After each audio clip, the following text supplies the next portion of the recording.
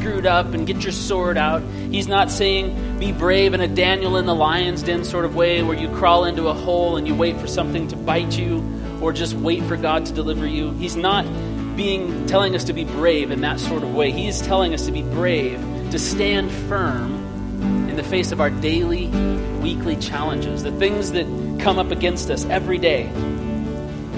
Stand firm in your daily challenges. I don't know how many of you have ever felt this way, but sometimes to me it feels like in life I'm trying to make forward progress. I'm trying to step forward, but there's like these weights on my legs. You know, those training weights that are supposed to make you really strong when you run with weights on your legs. But these ones are like attached to something on the ground. And it seems like no matter what I do, I just can't move forward. All I can do is stand in the last place that Jesus told me to stand. And I know some of you are in that place today. All you feel like you can do this morning is stand in the last place that Jesus told you to stand. And I want you to hear this. You have the strength to stand. By the power of the Holy Spirit, stand where Jesus last told you to stand. Sometimes just standing is a sign of strength. It shows that you are stronger than you think you are. It shows you are stronger than Satan wants you to believe, because you stand in the strength that the Lord has given you, not in your own strength. And now Paul goes on to tell us how to stand. He says, be anxious for nothing. We read this last week. Speak peace to your heart and your mind. Speak praise to the Lord. And he says this, when you do this, when you are anxious for nothing and you praise the Lord, the peace of God that passes all understanding will be yours in Christ Jesus. That is so awesome. Now I want to read these next verses, 8 and 9. It says this, finally, brothers, whatever is true, whatever is honorable, whatever is just, whatever is pure, whatever is lovely, whatever is commendable, if there is anything excellent, if there is anything worthy of praise, think about these things, what you have learned and received and heard and seen in me. Practice these things, and the God of peace will be with you. Did you catch that little reversal? Did you catch that? He says in verse 7 that the peace of God will guard your hearts. But then in verse 9 he says, and the God of peace will be with you. Friends, we don't just have the peace of God in our lives. We have access to the God of peace, who lives and walks and reigns in our lives and walks alongside of us. This is what is ours in Christ Jesus. So stand firm. Brave the waves. Father, I thank you for this honor and this chance to worship you. I thank you that we don't just have your peace, but we have the God of peace living with us. Not just a resource of yours, but your very presence and all of your resources with it. We don't take it for granted, God. Thank you for this opportunity to gather, to receive your peace, but also to be in your presence. I pray that the words that I bring this morning, together with this family of faith, my friends, my brothers, my sisters, that we would receive this morning exactly what we need from you. In Jesus' name, everybody said, amen. Can we just sing this last line again, that you make me brave? I'm going to ask Emma to do this. Would you please? No? Okay. You can say no. You can say no.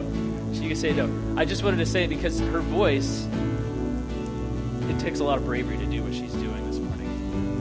And that bravery calls something out in me. And so I'm sorry that I asked you at the last second. I'm really sorry. And I'll sing it with us. You make me brave. You make me brave. You call me out beyond the shore to the waves.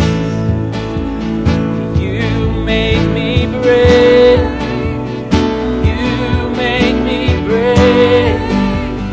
No fear can hinder now the love that makes me. Sing just our voices. You make me brave. You make me brave. You call me out beyond the shore into the waves. You make me brave. You make me brave. No fear can hinder now the love that made a way. Jesus. Jesus, we thank you for your courage. We thank you for your bravery. We thank you for your presence. In Jesus' name, amen. Amen. You can be seated.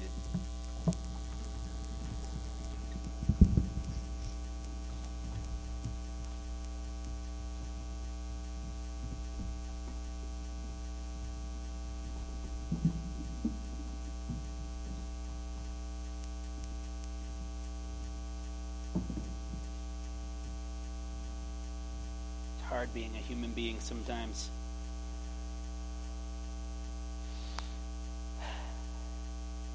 So here in Philippians 4, the passage I just read to you, Paul gives us one of his super famous lists. I don't know about you, but I have often, when reading the words of Paul, imagined his house to be like one giant refrigerator with magnets all over the place and lists all over every wall. He's got like his grocery list, he's got his Christmas list, his early Christmas list, his 3 years from now Christmas list. He's got his qualifications for leaders in ministry, and then he's got this list that he has given us. This list that he is saying to stand firm, to be anxious for no thing, but instead think about this list. He's like writing it down. And I think I could just almost imagine Paul as he's going throughout his day, he's like writing down, these are things I should think about. These are things that we should think about. And when Paul says, whatever is true, whatever is noble, whatever is righteous, whatever is honorable, whatever is just, and he says, think on these things, what Paul is saying in the Greek is to make a habit of thought. Not just, sometimes think about them or think about them when you feel like thinking about them, but make this your habit. Make your habit of thought to be about this list. And it's not saying that it's a complete list. He's not saying only think about these things, that this is all that you have to think about. But these are some of the things that you should think about. Loganizimia. Try saying that out. Make a habit of thought. Be anxious for no thing. Be anxious for no thing, but be absolutely obsessed with this list of things. Because you need to know this. You cannot live a courageous life without a focused mind. You can't live a courageous life. You can't be brave without a focused mind. Last week we saw how an anxious heart can actually rob you of your peace. That we can start thinking in anxiety. And, we talked about how the disciples were on the boat and there was a storm outside. But it wasn't the storm outside that sank them. It was the storm inside their own minds. Because they were looking and they're saying, from an earthly perspective, from the perspective of a fisherman who has been on this water a lot of times, this boat is going to sink. And my friend Jesus sits in the back of the boat sleeping. Something I didn't say last week that I wanted to give you. This is just a little thing. It's just a game of follow the leader, ladies and gentlemen. When it comes to following Jesus, just look at what your leader is doing. Whatever Jesus is doing, just mimic that. So these guys are in the boat, and it's looking like it's going to sink, and he is in the back of the boat. And in their minds, they say, hey, look, this sucker's going down. Let's wake up Jesus so we can at least give him a life preserver. But in the back of the boat, if they had looked, if they had paid attention, they would have seen that he was worried about nothing. He was anxious for nothing. And it was the storm inside of them that brought them down. So we learned that anxiety robs us of our peace. But the mind that is not focused on God will always succumb to the fury of the storm around us. Always succumb to it. Fear and faith. We have these two words, and we often put them together as opposites. Correct? Fear on one side, faith on the other. They seem to come into conflict. But they actually have a lot to do with one another. As I've said all through this series so far, that you can't be brave without an object of fear. You can't be brave if there's not something to be afraid of. You can't be faithful without having fear as well. And fear and faith have a lot to do with one another, especially in that fear and faith are both powered by focus. They're both powered by what we think about, what we focus on. We're driven toward fear or faith by what we pay attention to, what we look at, what we focus on. If your life is filled with fear or anxiety, if you're uncertain about what tomorrow brings and that concerns you more than it should, to the point where it debilitates you, I can guarantee you that your mind is focused on the wrong things. And I can only say that because I am an expert at focusing on the wrong things. I am so good at focusing on the wrong things that I have to have people in my life that are like my wife who say, is that really what you should be thinking about? Is that really the direction that you should let your mind go? Is that really the truth? Paul is spitballing here, okay? He's just spitballing. He's just shouting out things. Listen off things that we can think about, things that we can be focused on in the Lord, to be empowered in our faith. It's not a complete list. It's just some of the many things that we can think about. But many of us, included me, we get ourselves into trouble by thinking about what we can't think about, what we shouldn't think about, what we can't have, what we can't do, what isn't happening, the direction that things are not going. It's just like Adam and Eve in the garden. God says to Adam and Eve, you can eat from any tree in the whole garden. And what do they think about? What do they do?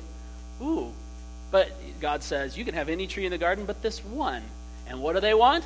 The one, right? Again, it's the big red button, right? Don't push the big red button, and we all want to push it. There it is, the big red button. We have to get that thing up there every now and then. That's what we do. It's human nature.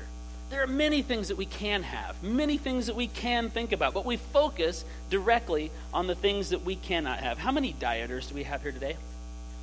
Dieters, come on, raise up your hands. Oh, Chris is like, I am not admitting to it. There's a few dieters. How many? Any chronic dieters? Any? It's January 3rd. Or January 22nd. I was a dieter 2 weeks ago. Anybody? Yeah. Okay. Not very many dieters. Awesome.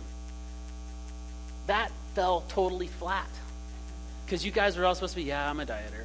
Like, anybody just want to pretend that they're dieters for the sake of my illustration? Thanks, Doug.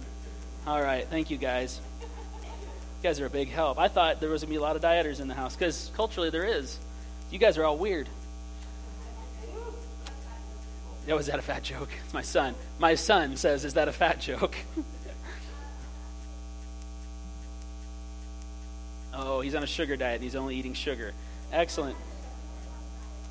So I don't like dieting. I've never much been into dieting at all. In fact, I really hate dieting because I am the sort of guy that I want my diet to be like Isaac's diet.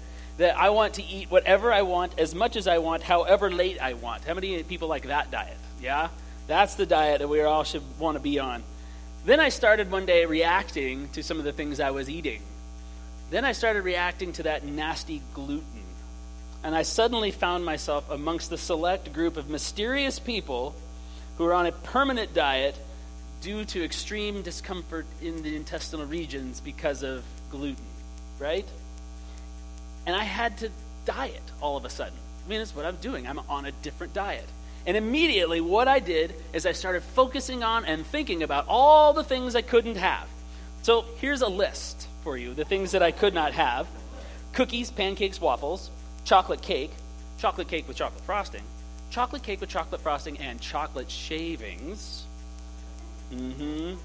gravy, biscuits and gravy together at last, flour tortillas and their wonderful, awesome brother, the mighty burrito, pizza crust, scones, and worst of all, cinnamon rolls. Groan. These are a few of my favorite things. Friends would drop by with cookies to our house, and my kids would sit there eating them, looking at me with this silly grin on their face, and I'm going to be like, do you want to live? Put the cookies away. I think this diet is going to be impossible. How am I going to live? This isn't living. If I can't have cinnamon rolls, this is not living. This isn't living at all. The thought of traveling caused me anxiety because what am I going to eat? I can't eat all the things. I can't do it. There's just like all the things that I can't eat. But one day something changed. I found out that food without gluten is not just sawdust and a mysterious amalgam of powders with the weight of an atomic bomb, or not an atomic bomb, the weight of a black hole, right? That's how dense some of this stuff is. Most of it is actually really good. I started seeing that there was tons of things that I could eat in almost limitless quantities. Good for me. I've discovered that those corn tortillas, those delicious little corn tortillas that they make in Mexico, completely gluten-free. And guess what? Their brother, the taco, can eat those as much as I want. Love them. I can have eggs. They're still gluten-free. I can make omelets, frittatas, and more. Pad Thai, pho, Penang curry. They're all gluten-free, the things that I love. And then my glorious wife figured out how to make a pancake that tastes so delicious you would never know it's gluten-free. And then a cookie, and then a muffin. And then a few people at church started exploring. And anybody have the muffins out there this morning? Those suckers are gluten-free. You wouldn't know it, but they're delicious, right? There's so many good things that I can have in almost limitless quantities and not get sick, at least from gluten, right? If I ate those muffins all morning, I might not feel so great. This is what Paul is getting at here. This is what he's getting at. There are things that you can focus on that will cause you pain, that will cause you fear, and cause you anxiety. But here are just some of the things that you can focus on as much as you want, as often as you want, as late as you want, and you will be free from fear, anxiety, and pain because of them. This is what he says: whatever is true, whatever is honorable, whatever is just, whatever is pure, whatever is lovely, whatever is commendable. It sounds like my wife. I get to think about her an awful lot. That's awesome. But it also sounds a lot like Jesus, right? Being a little leaguer is difficult. At least it was for me. Some other people don't struggle with it, but I really struggled in Little League. It was really tough. Early on in my Little League career, which I retired from at the age of 10, they taught me this really important rule. And you know what? This is a really transferable rule for like pretty much any sport. They said to me, look, Jamie, all you have to do to hit the baseball is keep your eye on the ball. Say it with me. Keep your eye on the ball. You are now all certified to be Little League baseball coaches. And we need some. So go down to the Parks and Recs and sign up today. We need soccer coaches and basketball coaches. Keep your eye on the ball. That's all you need to know to teach a 7-year-old how to play soccer. Right? It works with every sport, so good for you. Keep your eye on the ball. Paul is writing to the Philippian church that is struggling with persecution. They're struggling with personal, daily, normal challenges in their relationships and in their friendships and in their businesses. They're struggling with philosophical differences. They're struggling with theology. And he says to them, keep your eye on the ball. Except he doesn't use those words. He makes it spiritual. And maybe a way of saying it spiritually, and he says this later on, is keep your eyes on Jesus. This is the secret to building your faith in the midst of the storm. When the waves are raging, when life is hard, when you are facing fear, it's really, really simple. Brothers and sisters, stand firm thus. Keep your eyes on Jesus. Because when you do, you're going to find that in the face of fear, faith rises. Faith rises. Keep your eyes on Jesus, and faith will rise up inside. It's when we let our eyes wander from him that we begin to waver. When the water that we're walking on, Peter, no longer seems so solid, we begin to sink. When he that is against us seems a lot greater that is in us. When we take our eyes off of Jesus, we waver in our faith. And the solution to your lack of faith in the midst of your daily challenges is so simple.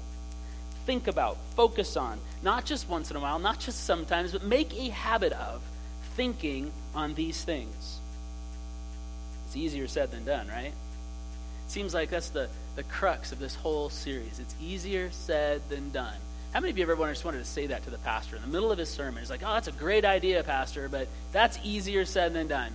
I'm the pastor, and I say that all the time to myself. It is easier said than done. But I got to tell you guys, I'm growing in this day by day, week by week. I am growing in it, and I know that when I lack faith for the future, that something inside of me is broken. My focus is broken. I've turned my eyes, I've shifted my eyes from the things that I should be looking at to the things that I can't. My faith rises, however, when I concentrate on the goodness of God. I want you to hold that thought for a second. In Philippians, Paul is talking about standing fast, focusing on Jesus. But in Corinthians, which I want you to turn to, 2 Corinthians, it's just a few pages back in your Bibles, 2 Corinthians chapter 10, Paul tells us that we have divine weapons that have the power to destroy every argument, every pretension, every thought, every fear, every anxiety that is raised up above God. Let me read this to you. 2 Corinthians 10, 3 through 5. I have it in pink in my Bible today. For though we walk in the flesh, we're not waging war according to the flesh. For the weapons of our warfare are not of the flesh, but have divine power to destroy strongholds. We destroy arguments and every lofty opinion raised against the knowledge of God, and take every thought captive to obey Christ. Often the Bible likes to talk about the flesh in a real negative sense, right? battle against the flesh rises up in me, I have a thorn in my flesh, with all these, I'm thinking with a fleshly mind and not with a spiritual mind. But here Paul is actually telling us that flesh is absolutely normal. What I'd like you to do is turn to your neighbor and pinch them. Just go ahead, lightly, don't hurt anybody. How many of you felt that? Anybody feel that? This was a design to wake. This is the wake up moment in my sermon. I knew that some of you would be asleep by now, so you're awake. If you felt that pinch, guess what? You are in the flesh. Welcome to earth, ladies and gentlemen. You are walking in the flesh. But what goes on up here in our minds is not just a flesh fight, right? We can fight in the flesh. But what goes on in our brains, what goes on in our hearts, what goes on with the fear and the anxiety and the stress of our lives is not just a flesh fight, it's a spiritual fight. Because everything that is fleshly and everything that is in this world is spiritual. And everything that is spiritual is also in the flesh somehow. We're not divided. The things that raise up in their mind, what Paul calls these lofty opinions. In other words, it's any thought or idea that comes into our heads, it raises itself above the thoughts of God. He says that these lofty opinions, any thought that elevates itself above Christ or Christ's thoughts, they are actively entrenching themselves within our minds and in our hearts. And they're not just random thoughts, but they're thoughts that plague us, that have been built up battlements. They've built up castles. They've built up walls. They've dug trenches. They're thoughts that have entrenched themselves in the neural pathways of our mind. I mean, this is literally how our brain works. It's crazy when I hear Paul saying something 2,000 years ago that brain science is showing us today. That our brains actually build roadways in our mind that thoughts can just travel down easier and easier and easier. So when you think that I am fat or ugly, not me personally, I know that everybody doesn't think that about me, but if it's you think I'm fat and ugly, you think it once, the second time it's a little bit easier, and the third time, and the fourth time, and the fifth time, and it becomes a highway right to that thought. And Paul says that this is not just physical, but it's spiritual, because it's raising itself up against God's thoughts of you. Paul says that we have weapons that can fight these lofty thoughts. We live in the flesh. We all pinched each other. We're all alive. We're all awake. We live in the flesh, but guess what? We don't have to walk according to the flesh, it says. We don't have to live according to the flesh. We don't have to live according to these thoughts and ideas that are thrown at us. And we can fight it, but not according to the flesh again. There are weapons that we can't see. They fight things that we can't see. We're not talking about pea shooters either. Paul says that these are demolition weapons. He says they are used to demolish the enemy's strongholds. He's talking about explosives here. You know, I always thought it would be cool to be that guy. I talked about like adventure movies and stories. I love that. You know, the demolitions expert. You got the team together, and you've got the one guy who's the sharpshooter, and you got the one guy who's the leader. He doesn't do anything but lead. And then you got the guy who blows things up, right? I always thought that'd be the cool guy to be. You know, be like, Bagels, the door's closed. Blow it. Okay. And blow it up. Or the bridge has got to come down. It's a supply line for the enemy. He's bringing his stuff in. Go in there and blow it. Paul says we have explosives to blow up these things. Divine explosives that lay waste to every thought. Thoughts that place themselves above the thoughts of Christ. Now, there are weapons of the flesh. Right? We have tons of weapons in the flesh. And we're not just talking about guns and things like that. We have psychology. We have positive thinking. Just be positive. We've heard that. We have self-help books. Listen to Dr. Phil. Some people even say, hey, go to church. It'll make you a better person. But as important as these things are, and as valuable as these things are in their places, they do not attack the spiritual things in our hearts. Quickly now, I want to give you some spiritual demolition charges that you can start sticking on the door frames and the bridge supports of the strongholds of your life. The thoughts that raise themselves up against the thoughts of Christ. And now, you know what? I read this passage and I think, well, what are they? He says, you have these weapons that have the power to destroy strongholds. But what are they? You don't say what they are. But he does. He actually does. He says this in verse 5. We destroy arguments and every lofty opinion raised against the knowledge of God, and take every thought captive to Christ. First of all, take every thought captive. Paul tells us to take every thought captive to obey Christ. That means when we hear a thought, we reach up, we grab it like a bug, and we pull it in, and we look at it, and we think, does this match that list that Paul was talking about back in Philippians? Is this thought about me honorable? Is this thought about me righteous? Is this thought about me just? Or it comes in over here, and you look at it, is this thought about my roommate kind? Is this thought about my roommate just? Is this thought about my next door neighbor holy? Is this thought about the barista in line what God would think? We look at it and we ask, is this matching up to the list? We grab it like a bug, we look at it, we match it to the list, and we say, if this isn't true, what's my evidence to believe that it's true? Why do I feel like this is true? What's making me say this? We capture it and we measure it.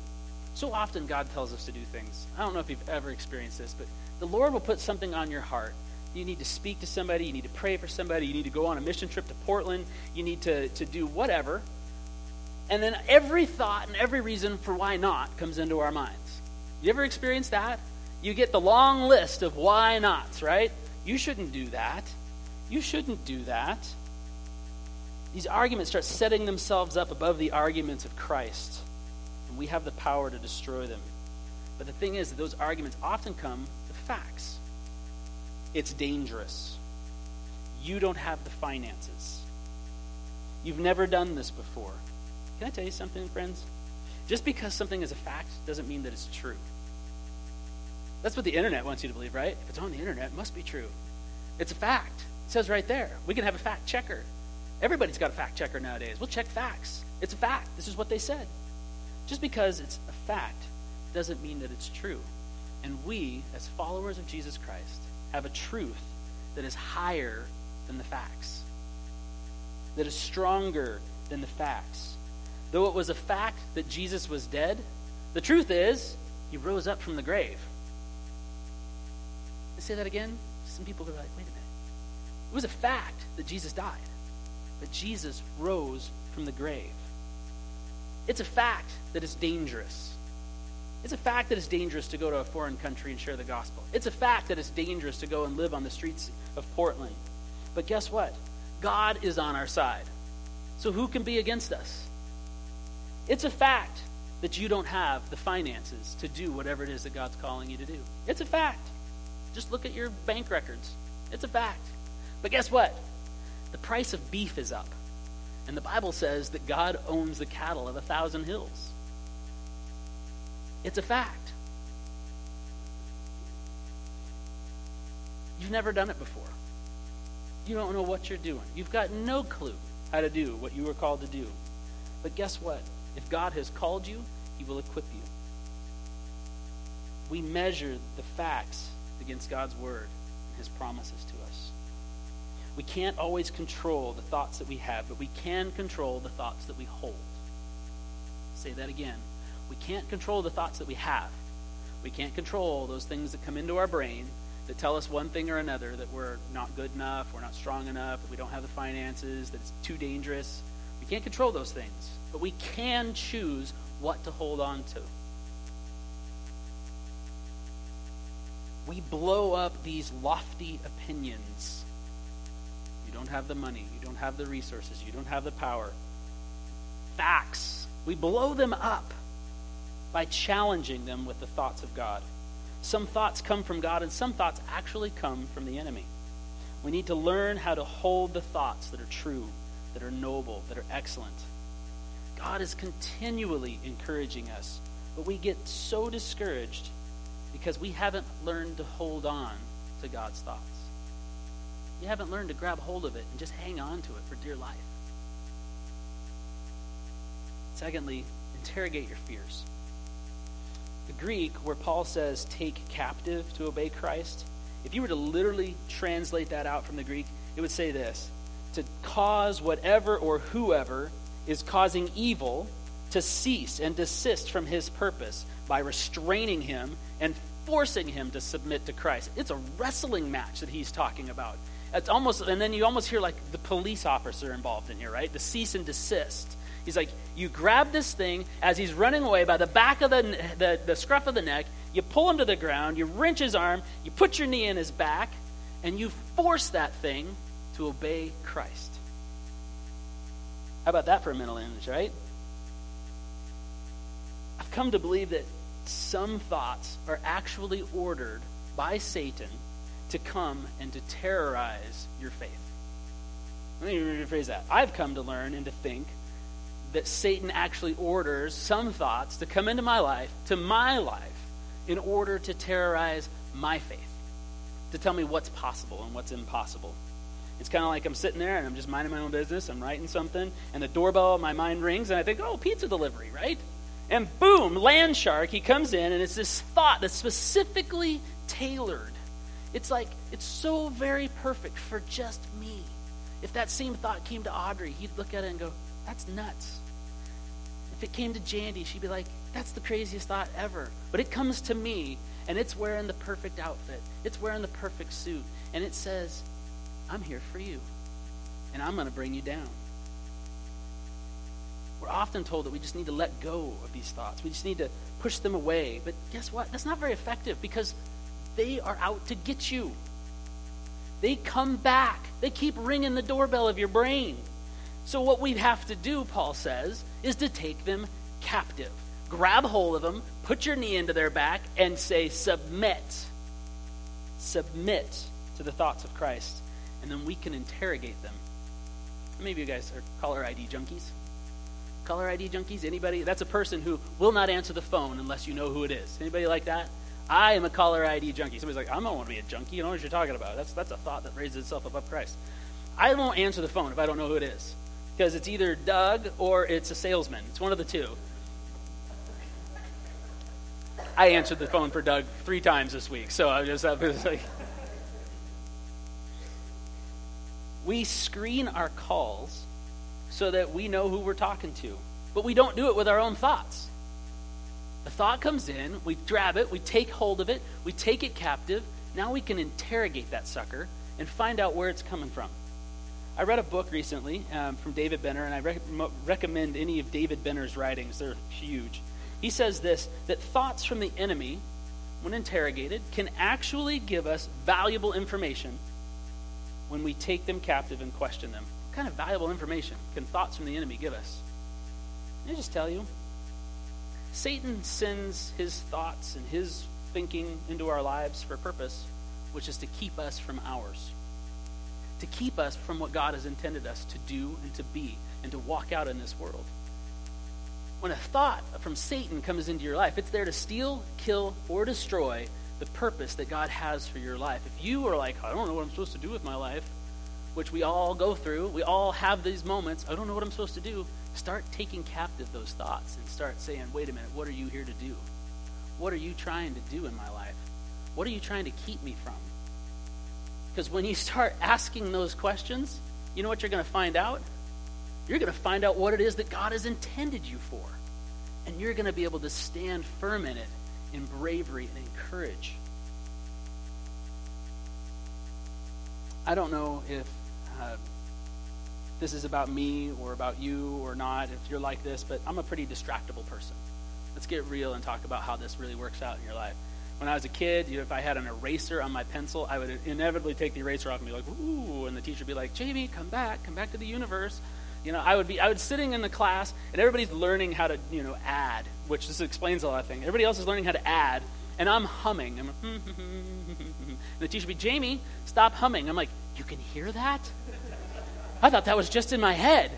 I'm really distractible. Heidi has learned that distraction plays out when we go on dates. So if we ever go to South Fork, she strategically will grab me by the shoulders and place me in my seat so that I am not facing a television. Because it doesn't matter what's on the television. I mean, it could be the worst infomercial in the world or the best basketball game, and I'm like this. Ooh. Because it's moving, it's alive. I'm like, it's a miracle. And I can't focus on the thing right in front of me. My wife, this is the person I want to spend my life with, right? This is the person that I want to be happy and fulfilled and have this great relationship with. But I'm distracted. Sometimes, I actually wrote into my notes here that I actually have the attention span of a squirrel.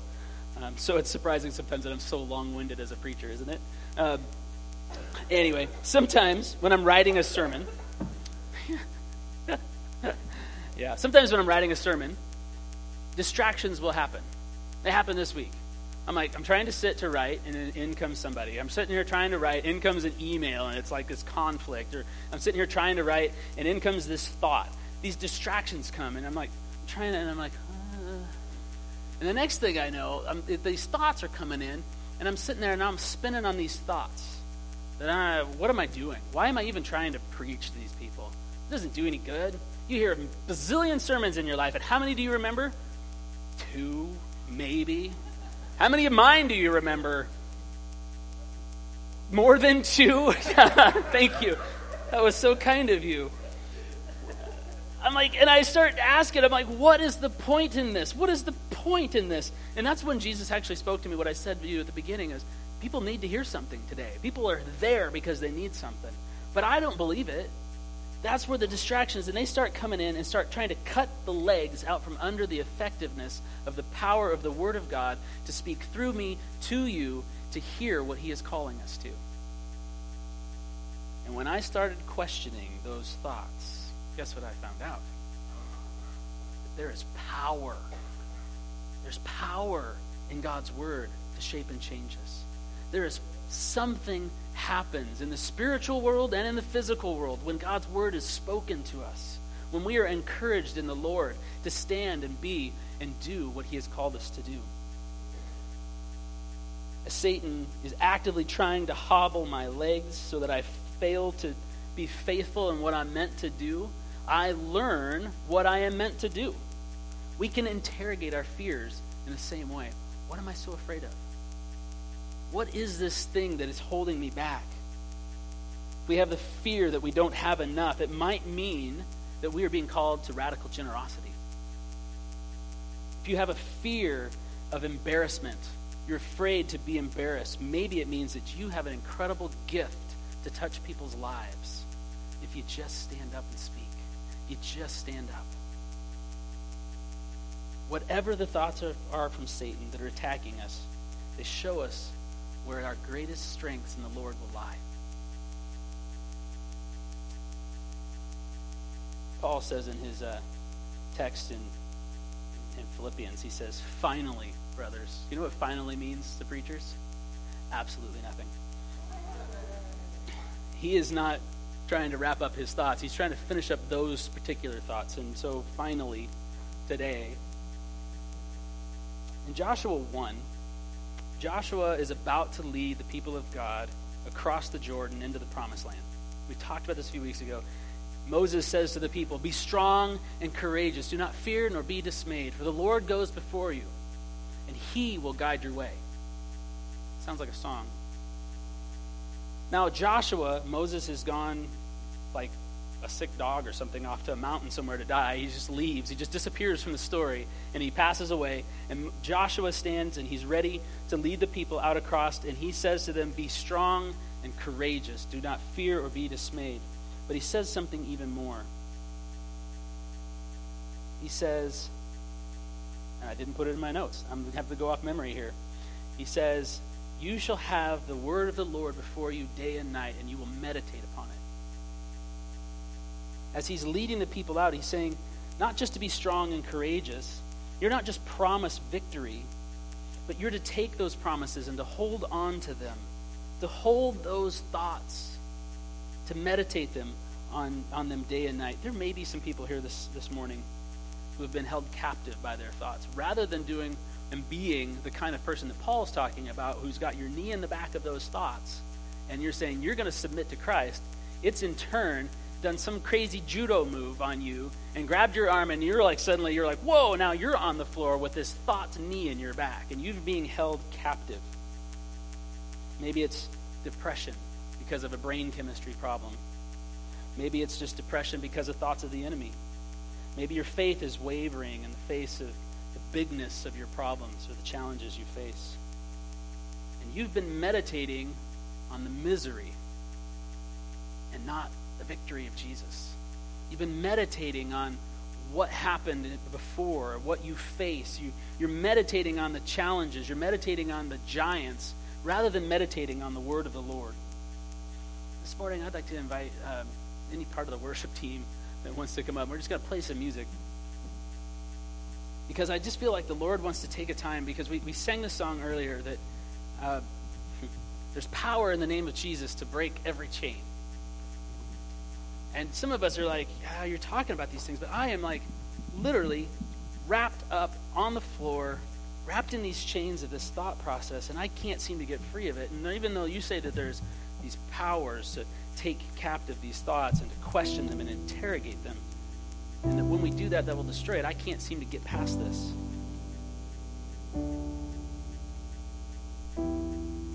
You're meditating and stuck in the meditation of the mystery, the misery of your circumstances and your situations. What I want to do is I just want to be able to pray for you, and I want others to be able to pray for you. What often happens in the spiritual world is when the Lord sets one person free, they are empowered to free somebody else from these things. And the Lord has been setting me free from the weight of thoughts that destroy the promise of my future in the Lord. So I want to be able to pray for you. And I know there are others that are in the same place that want to pray for you. And so we're going to invite you to the front. As uncomfortable and as weird as that is, because where else do we do this? Like, you don't go to a play and go to the front afterward to be prayed by the actors, right? But we do that here because the Bible calls us to lay hands on one another, to pray for each other. So right now I'm just going to pray and ask that the Lord would just open your heart, open your mind, and that if he is prompting you to come and be prayed for, that you would just gather down here. So Father, I ask that whatever it is that I have said this morning, maybe that somebody needed to receive, the words that were yours and not mine, would begin to glow in the hearts and minds of those that are here. And that our meditation on the things that are holding us back, that we would look at that and say, I need to be free. I need to be free from these thoughts about myself. I need to be free from these thoughts about my future. I need to be free from these thoughts of my capacity and my ability. I need to be free from these thoughts of my finances so that I can walk in the fullness of what God has for me. And we would bravely approach your throne and ask for freedom. In the name of Jesus. In the name of Jesus. Right now, I just want to say, come down. If that's you, let's just come down here and do business with the Lord. Let's come and get free. There's bolt cutters, spiritual bolt cutters down here, just ready to break the chains from your life. Would you come?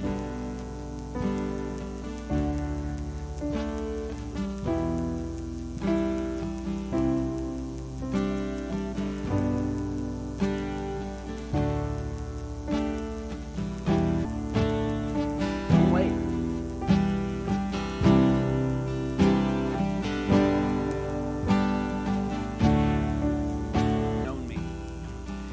Sit, you know when I rise. You see my thoughts from afar. You search out my path. You know my place of lying down and my place of going out. It goes on to say, where can I go from your spirit? Where can I hide from your presence? If I go up to the heavens, there you are. If I go down to the depths of hell, there you are.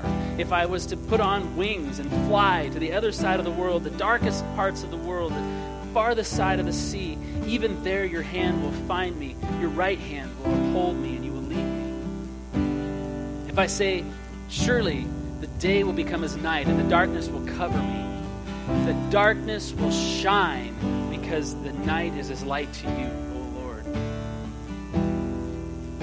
For you formed my inward parts. You knitted me together in my mother's womb.